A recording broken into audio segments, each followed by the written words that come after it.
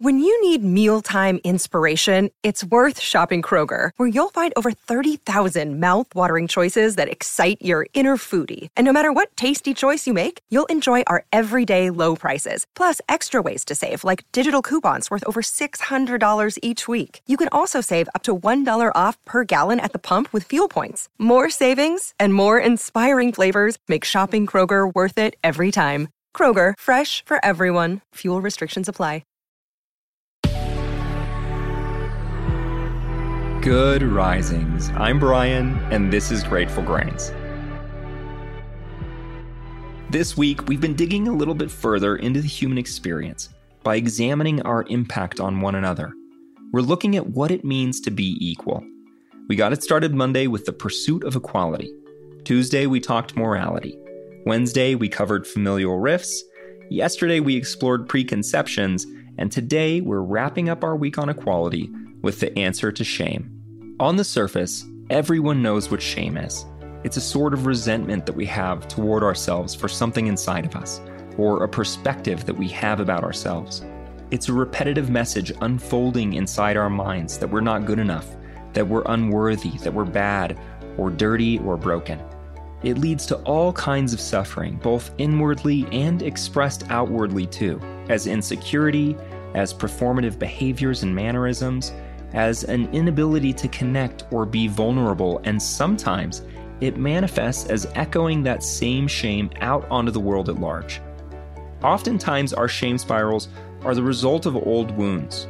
Once a specific message is ingrained in our minds by religious indoctrination, by societal norms, parental criticism, peer abuses, and so on, the process of confirmation bias takes over.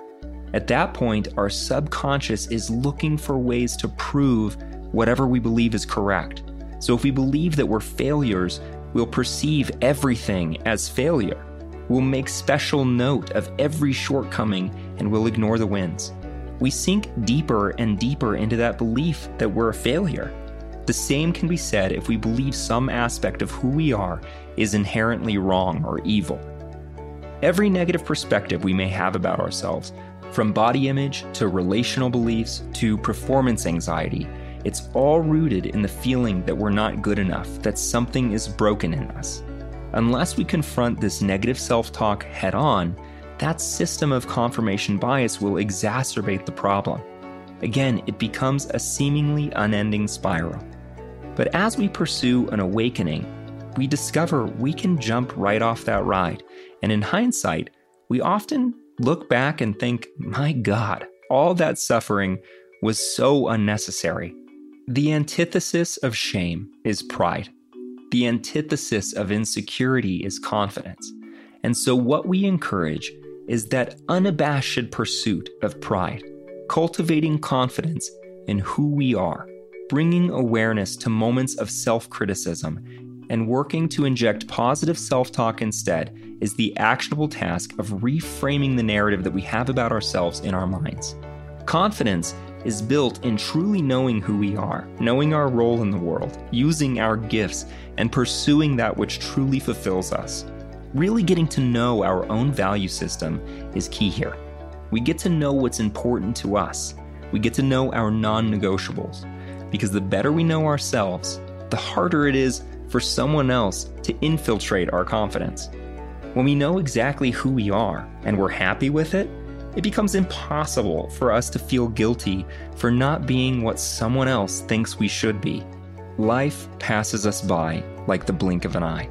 There is absolutely no room for suffering, especially when it's the kind of suffering that we inflict on ourselves, or the kind that we allow other people to inflict on us.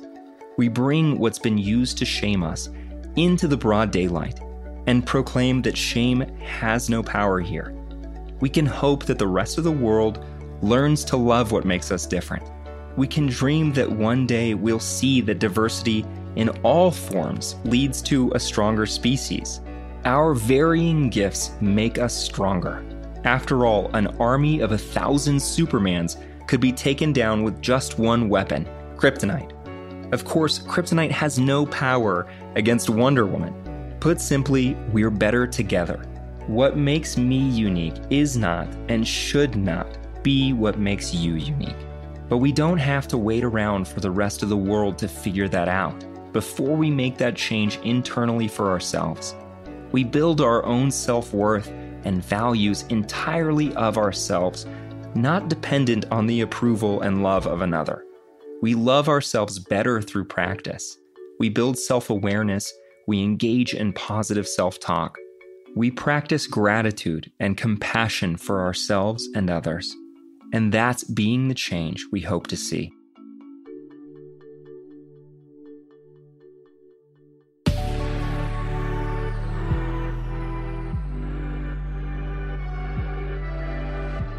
Thanks so much for joining us here on Grateful Grains. You can find us on Instagram at Good Risings, or you can find me at B McMuffin. See you again on Monday. Until then, remember, a better tomorrow starts with today.